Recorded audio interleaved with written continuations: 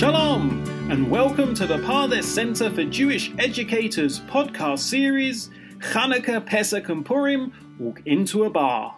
Each episode, Rabbi Zvi Hirschfield will be joined by guest educators who will reveal the deeper meaning for each festival or year cycle event.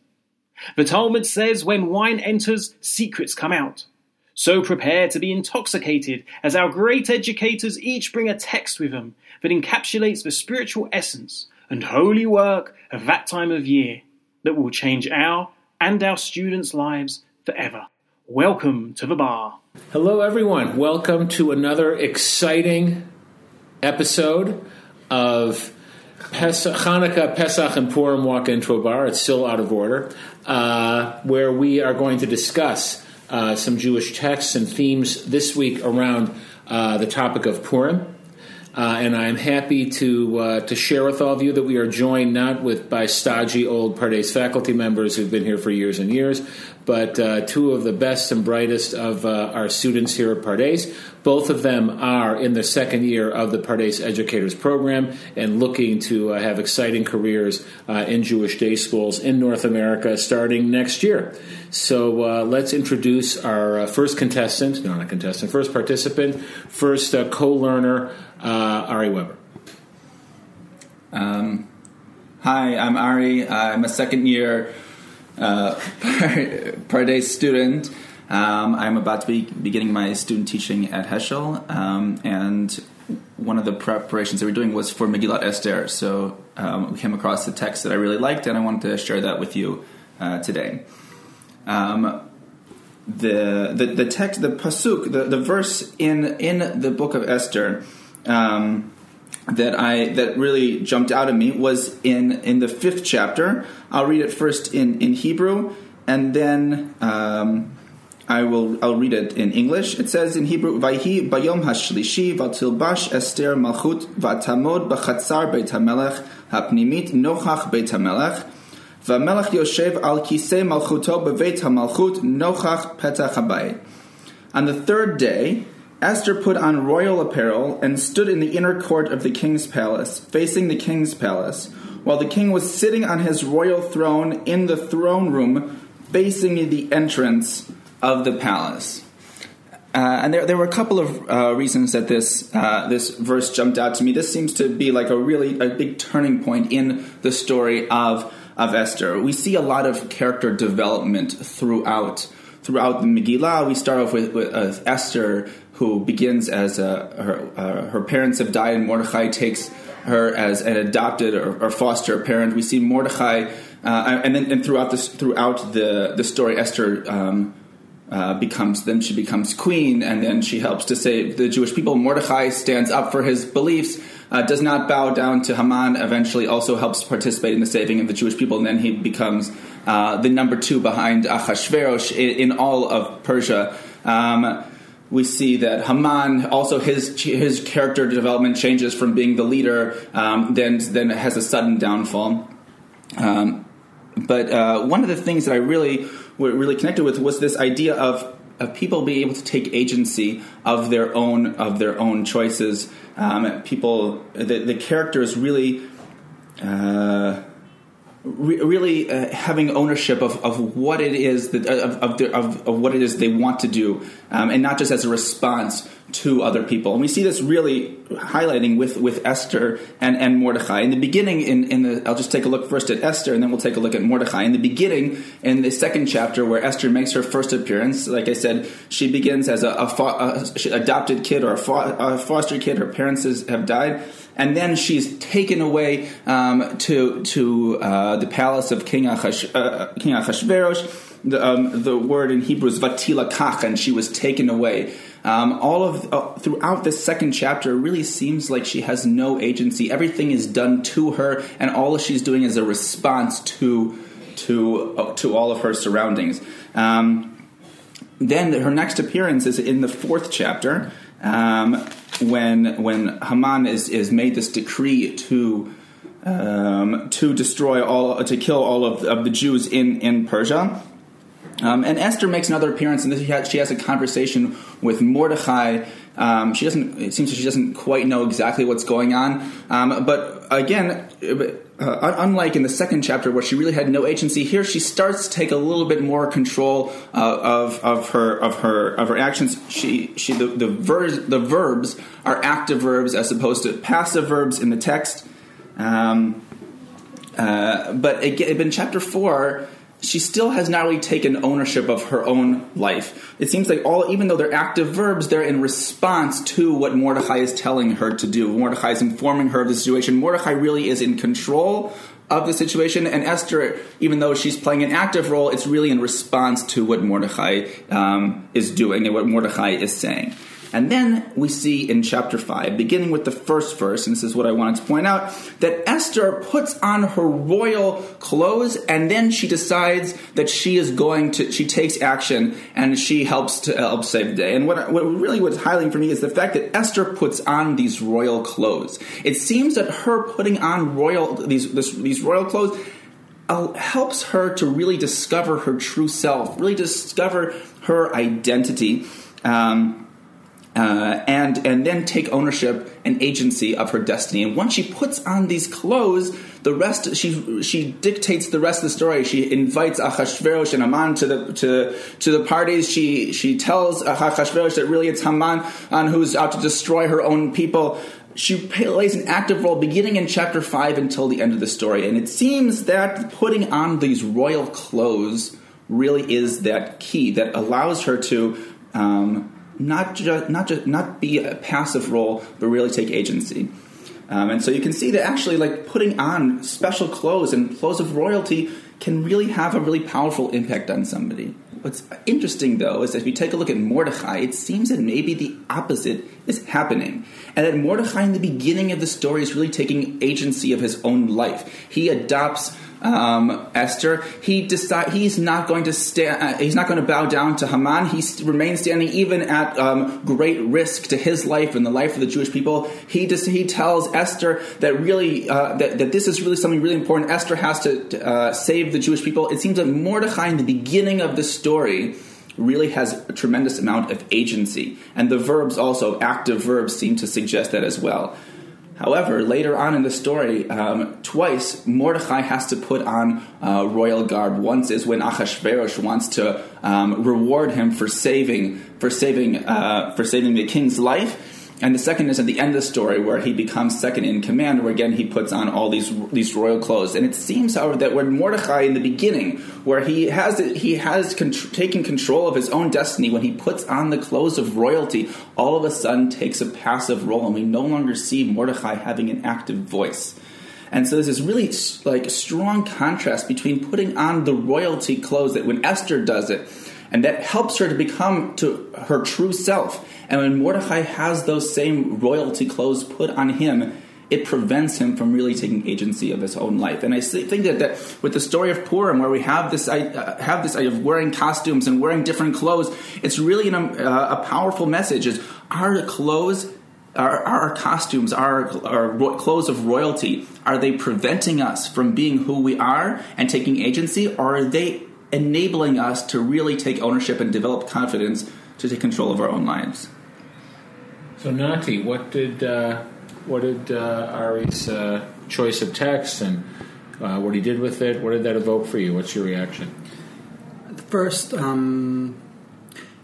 that comes to mind is there's a Midrash from Gemara that says Vatilbash Esther Malchut, that when Esther puts on her clothes, it says Vatilbash Esther Ruach HaKodesh, right? What does she need royal clothes? She's a queen, but she actually put on Ruach HaKodesh. She put on the Holy Spirit. She put on something not physical, which maybe is what you're going for. Is that putting on clothes also as a emotional? I don't know. It does emotional. It makes us change emotionally. It makes us act different ways.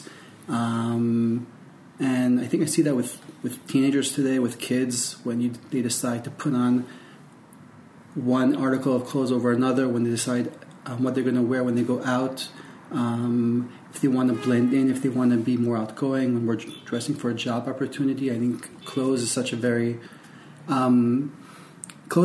important part of our inner selves.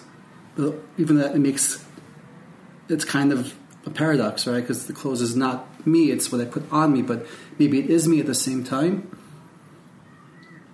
It really does. It raises, and I mean, I think what you're saying about clothing is true, that on the one hand, to choose how I dress is seen as a real opportunity for self-expression and for me, like you said, to have agency, to make choices about who I am. On the other hand, our clothing sends a message to the outside world, right? How we dress will affect how other people treat us and look at us and engage us. So it's this interesting... It's like this barrier, this line that works in both directions. It can be an opportunity for self-expression. It could also be an opportunity to affect how other people view me. You know, if Esther shows up before the king, perhaps in, a bathrobe, maybe the whole story doesn't go as well. And if Mordechai is not dressed in those kingly clothes when Haman is leading him around, maybe,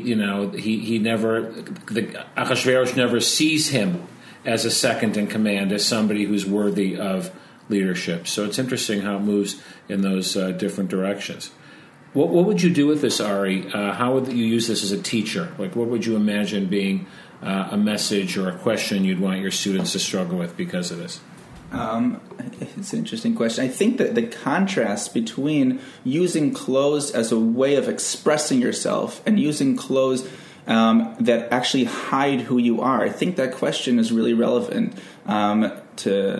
it's relevant to me, but I think it's also relevant to students that, like you said, are dealing with, people are looking at their clothes, people are defining other people by their clothes, but also to turn around and say, well, no, this is how I am going to express myself. And to internalize that message of, like, am I wearing for other people, and am I wearing to hide, or am I wearing to really be the real me? And I think those are interesting. I think for me, those are really interesting questions. I think also students are facing those challenges either like explicitly or implicitly. Who is the real Esther? Is she the one with the Malchut, or is she the one before? Is like, will the real Esther please stand up? She should really stand up. Okay. Speaking of, we're sitting down, actually. We're not standing up. But I should have introduced you earlier. We have Nati here, who will first tell us about who you are, and then you'll share your text with us about Purim. Sure. I'm Nati Kanofsky. I grew up in Borough Park, Brooklyn, New York, and when I was 13, I made Aliyah with my family to Rehovot, did the modern Orthodox path, went to high school, Hesder Yeshiva at Gush, a few more stops on the way, and now I'm at Pardes. And I also will be going to be teaching in America, in Atlanta, and part of what they asked me to do was to maybe teach the mitzvot of the Chag. One of the mitzvot that is most appealing and also under the most tension or contention is the mitzvah of getting drunk. And I want to bring in a passage from the Masechet, from the tractate of Megillah, Daf Zayin Mud Bet, 7b. Amar Rava mechayev inish lipsumi befuraya. Rava says a man must get drunk, get intoxicated on Purim, ad lo yada ben Aruch Haman leBaruch Mordechai, until he doesn't know the difference between cursed Haman and blessed you Mordechai. This passage has always fascinated me, because getting drunk is not a good thing. Not to know between Aruch Haman and Baruch Mordechai, not to be able to judge between right and wrong, doesn't seem like something that our religion, our tradition wants to preach. Therefore, we also have a story in Agadita right after that, telling us about Rabba and Rabbi Zera, who both decided to do a Purim meal together, and then he got drunk, and I forgot who it was. Rabba killed Rabbi Zera. The day afterwards, they woke up, saw what happened. He prayed to God. Rabba prayed to God that Rabbi Zera would come back to life. He came back to life. Next year, Rabba tells Rabbi Zera, "Hey, Rabbi Zera, let's do this again." And Rabbi Zera went to him and said, "Lo kol yom mitраchesh nisa." Not every day a miracle will happen, or as they say in Hebrew, "Lo kol yom Purim." Not every day is Purim. So the Gemara also already feels the tension between this imperative to get drunk and then this story of maybe not. And then the question is, where does Rava get this thing where we have to get drunk on Purim? What's his source? So I heard this interesting thought from Micha Goodman, where he goes to back to the first person in Tanakh that got drunk, which would be Noach. Right after the Mabul, Noach goes. It says, "Vayachel Noach isha adama vayita karem." Noach went out and he planted a vineyard. And vayesh min hayayin vayishkar vayitgal betoch ha'olo. He drank from the wine and he got drunk and he uncovered himself in his tent. So another clothes plug-in. So Noach got drunk, and he got drunk, and what happened afterwards is that he just took off his clothes. What happened right afterwards? He woke up, and he knew exactly what happened, and he goes, "Arur Kenan Eved Avadim Yelechav." Cursed is Canaan. He will be a servant to his brothers, and Baruch. Baruch Adonai Elohei Shem v'Chanan Eved Lamo. But blessed is Shem, and Canaan will be his slave. So we have also the textual connection between Arur and Baruch, blessed and cursed, just like the Gemara. So maybe Rava was taking it from Noach. But then let's ask the next: why did Noach get drunk? Like, where is this coming from? So maybe Noach is going even farther back. Like Noach is maybe going to the Adam HaRishon, and with Adam HaRishon we have this. He wasn't allowed to eat from Etz Hadat, right? Because Etz Hadat was the thing that Etz Hadat Tovera, the tree of knowledge that you can discern from good and bad, the tree of judgment. But the second they ate from the tree of judgment, from the tree of knowledge, they understood that they were naked and they wanted to put on clothes. So it's interesting when I'm able to discern between good and evil, I can no longer be naked. Maybe naked is what refers to our authenticity. When we have nothing else, it's just us. But when we can discern from good and bad, we have to start putting on clothing. Maybe when we get drunk is when we want to go back to that place where there was no judgment. So, and like we see by Noach, he took off his clothes. But I think a lot of our tradition is trying to tell us, go forward. You don't go back to Gan Eden. We were not supposed to go back to Gan Eden. And it's interesting about judgment. There's a lot of that going on nowadays. And yeah, we put on clothes to maybe tweak the judgment a little bit, to maybe fake how people are going to, or coerce people to judge us a certain way, maybe also to judge ourselves a certain way. And I think just plugging the same thing about what you said about how, Ari, how what we put on is both maybe we're sort of a fake it till you make it towards the outside world and also towards ourselves. And I think a lot of times we miss out with the inner judgment, how clothes affect our inner judgment, and we always think about how it affects the outside world. And just a fun fact, I was reading online that there's a psychological paper about how when people put on doctors' coats and they take some tests, their marks are twice as better than people that don't wear doctors' coats.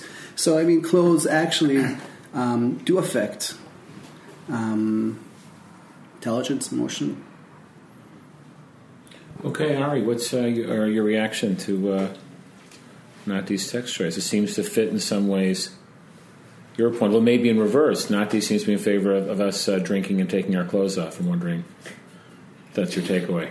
Only inside the tent like Noach, right? Okay. Very good. Yeah, I'm wondering if we should rename the podcast Closed Encounters.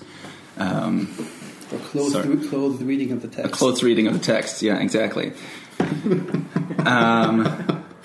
Yeah, no, I think it's interesting, though, the parallel of what you wear helps impacts how you present yourself.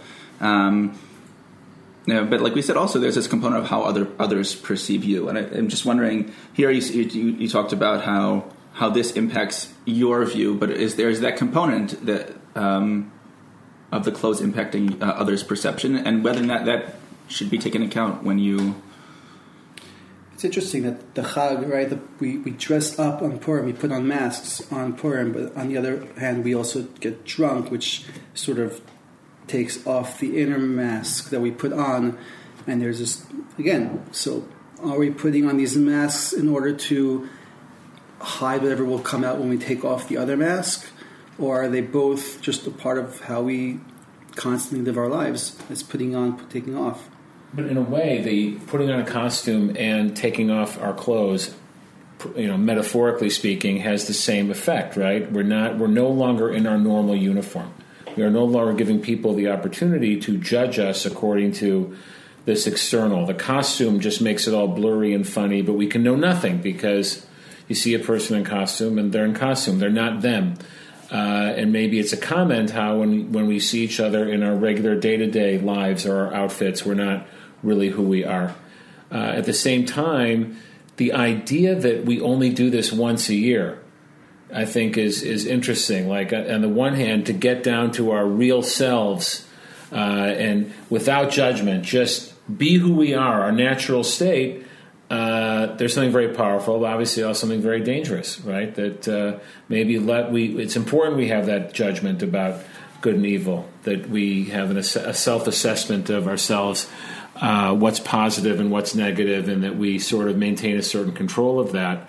But maybe once a year, this idea of just embracing the whole self, this is me, no judgment, stripped away, if you will, of all those other lenses and uniforms, that maybe once a year it's very important to have that moment for ourselves in our tents alone.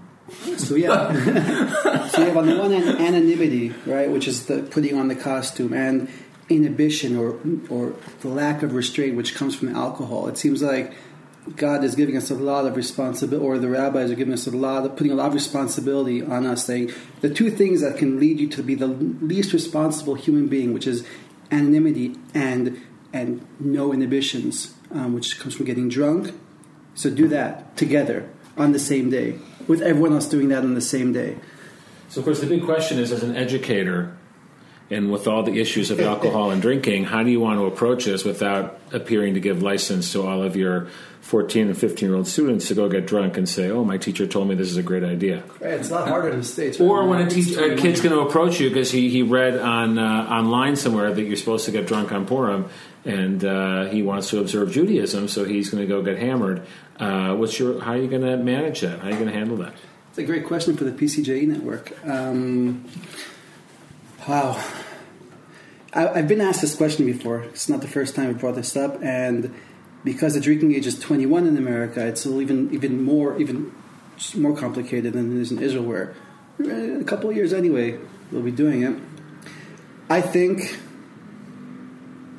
that there isn't something. I mean, we're not a religion of Hitnazrut, of aesthetic.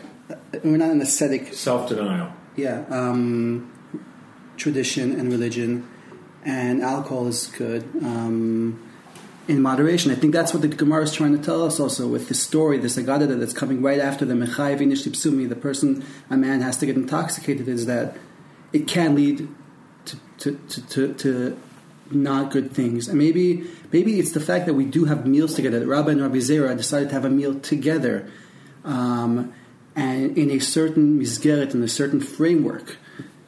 These things, I mean, I remember in high school, I would go over to my rabbi's house, and we would have a Seudat Purim, and we would drink wine, and it would all be in a framework that my parents felt comfortable with, I felt comfortable with, the school felt comfortable with.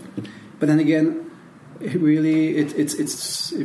it really depends on what the school and what the community decides is warranted, because just Purim is very different in America than it is in Israel. So I wouldn't, when I get there, maybe next year I'll have a better answer for that.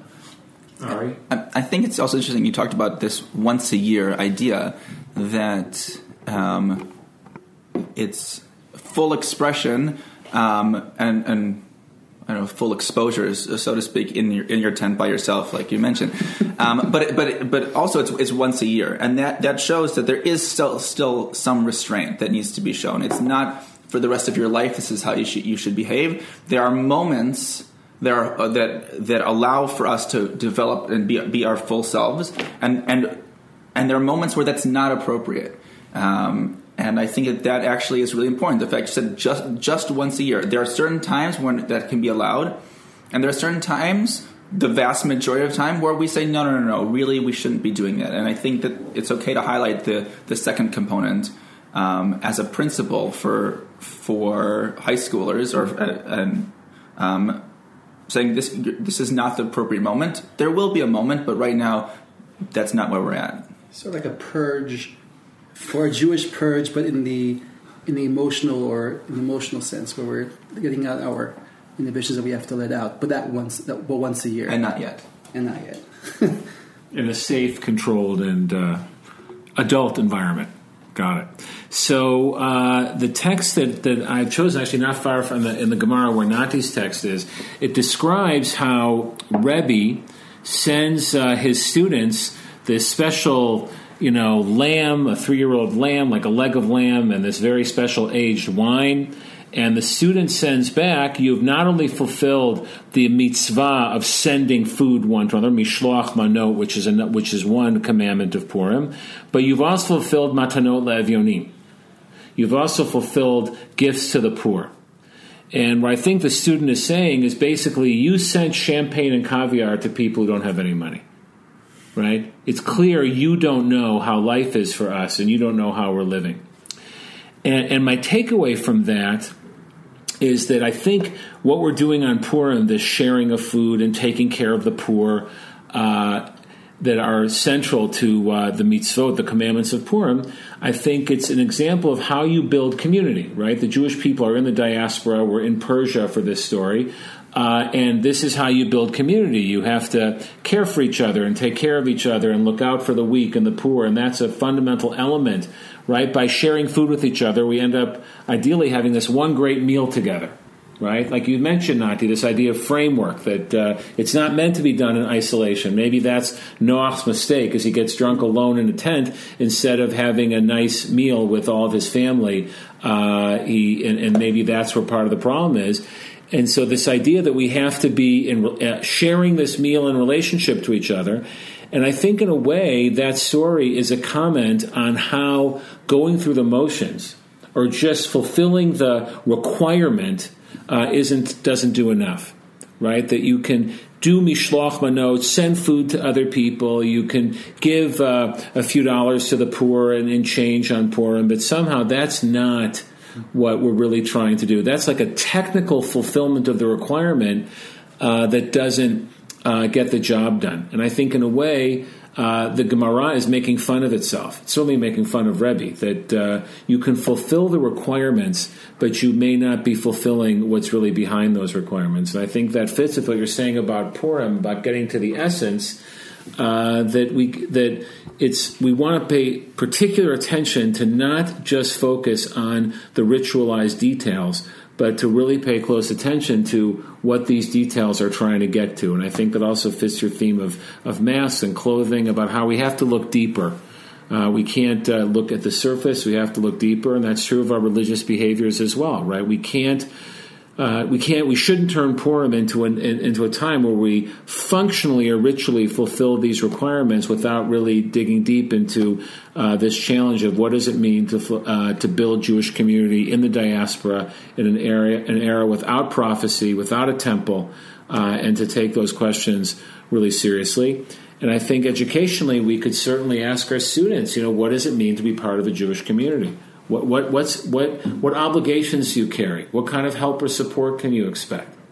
And challenge them to dig deeper than I belong to a synagogue or I belong to a JCC. I'm not knocking those things; they're important, but to dig a little deeper. What does it really mean to be a part of all this and to take responsibility for it? In the Purim story, the Jewish people are threatened together, they fight together, they celebrate together, and then they decide they want to somehow hold on to that moment in some way. So what would that look like? What would that type of connection look like and feel like, and how would we demonstrate it, beyond putting a candy bar and a few Hamantaschen in a plastic bag and giving it to our friend, which, by the way, I love candy bars and Hamantaschen. And give it to our friend. Right, and then if you're really lazy, you just simply take that card out, put your own card in, and pass it on. Right, what does it really look like to really be invested in wanting to share a meal with your entire people or to take care of the poor of your people? So, reactions, critique, vociferous complaint. It's interesting that you say you're sharing with the entire people, and maybe there's some component of not knowing the difference between Or Haman and Baruch Mordechai. Is that when you're sharing with the entire people, there are things that you may not like about people in your community, but right now the primary focus is about sharing and being part of a community. And for today, one day out of the year, like we said, I'm going to put those things aside because there's something of greater value, and that's being together as a community. Beautiful. Yeah, I'm just wondering what the modern day equivalent of Mishloach Manot should be, if to sort of equate what Mishloach Manot meant back then. It was right. It was to make sure that everyone was able to participate in the joyous day of that holiday, and maybe today food, in general, I don't know. Maybe does it stay in the Jewish community? Does it go out of the Jewish community? Does it have to be food? Are there other things that people don't have, and therefore they can't really participate in the joy of Purim? That's not food.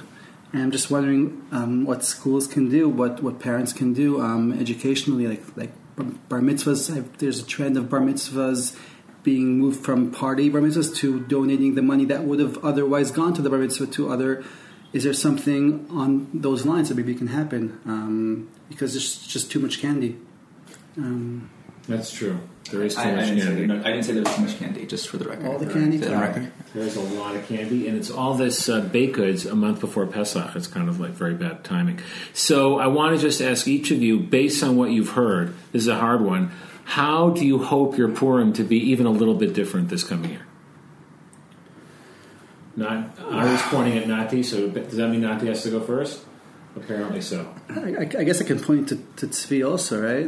I get to go last. That's the privilege of being the host. How has my Purim changed? How would you want it to be? A little bit, based on what you've heard or what you thought about beforehand, how would you like it to be? A little bit different. How would you like it to affect you? Maybe my choice of costume. We laugh and we think it's like not serious, but I really do think like there's parts of me that I want, that I think are there, or I want to see if they're there, and I want to see if they have a place, if it feels right.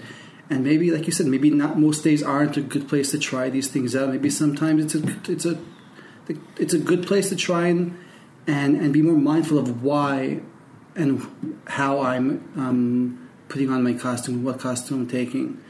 I've always been a very cynical advocate. Like, I've been very cynical to costumes since I've been married or since I've been going out with Shelley. It's never been up to me also what I've been wearing. Finally, I'm going to be in Purim in America by myself, so I can choose. So now if you're the back end of the horse, the costume won't make any sense. But I like, why not take this integral part of Purim and be more mindful about it, make it and actually have it mean something. Long lines of costumes. I have a different costume every year, but over the last few years, part of my costume has been to let my peyot out as far as I can, to totally uncurl them and just let it go wild. And then also there's like a measurement to see how long my payas have grown since the last Purim, when it was the last time I took a picture of it. And I noticed that the last couple years that it seems like the payas are the same length. And I'm wondering if that's also maybe as a reflection of my own spiritual growth, and maybe this Purim I'll have to re-examine that a little bit more. Okay. So we're both going to measure the payas, and you're going to measure your spiritual growth. That's going to be the distinction. That's really good.